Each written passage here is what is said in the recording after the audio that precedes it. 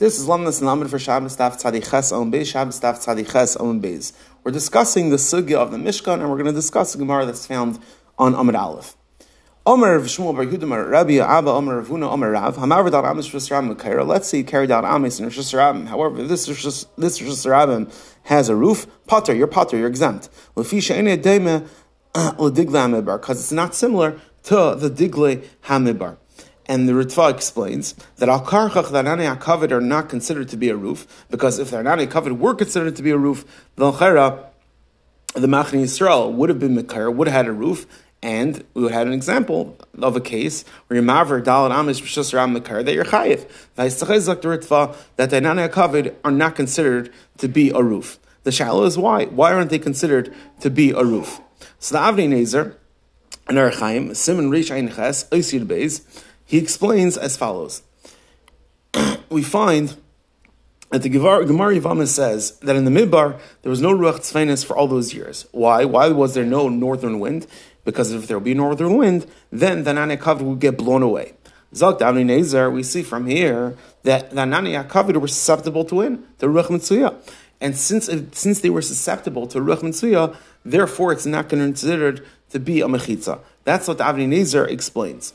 We have a shayla. If l'maisa at the end of the day there was no wind for 40 years, so we find in such a place in the midbar, we find that Anani HaKavod were able to stand in the ruach mitzuyah of a midbar. So why do we say that it's not considered to be a roof? In the environment of a midbar, we knew that it was going to stand because this wind never ever blew.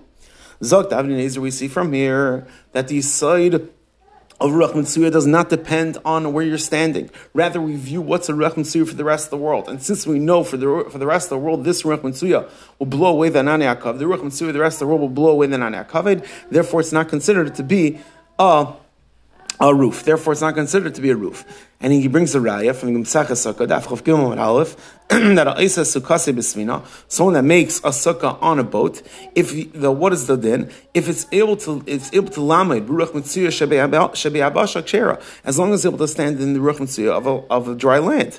Even though we know it cannot withstand the normal Ruach of a boat, still it depends only on the Ruach Mitzuyah of a land. He brings that raya.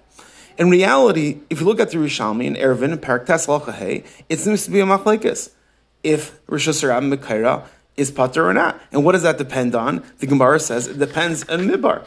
That over there, one of the Amiraim explains, this is the Shita of Omer Ibn Shimbar Karsan of Eloim and Midbar Lameidas Midbar Mekaira Haya. That he explains that in the Midbar, there was a Mekar. What was it? Anani HaKavod. So here we see that this din of the Avnei Nezer is actually, if the Anani HaKavod are considered to be Mekara, is actually machlekes in the Rishalmi. Very interesting. And I saw a very interesting chiddush in the Sefer Derish L'Tzion. He says, what's the machlekes dependent on? He says, we have machlekes Tanoim in Sukkah Daf Yalf Beis, that the pasuk says, Kiv Asukis Yishafti Esmnei Yisrael. We have a machlekes. According to Rabbi Eliezer, what's referring to Anani HaKavod, meaning when it says Kiv Asukis Yishafti Esmnei Yisrael, meaning Schach, the Anani HaKavod were considered to be Schach.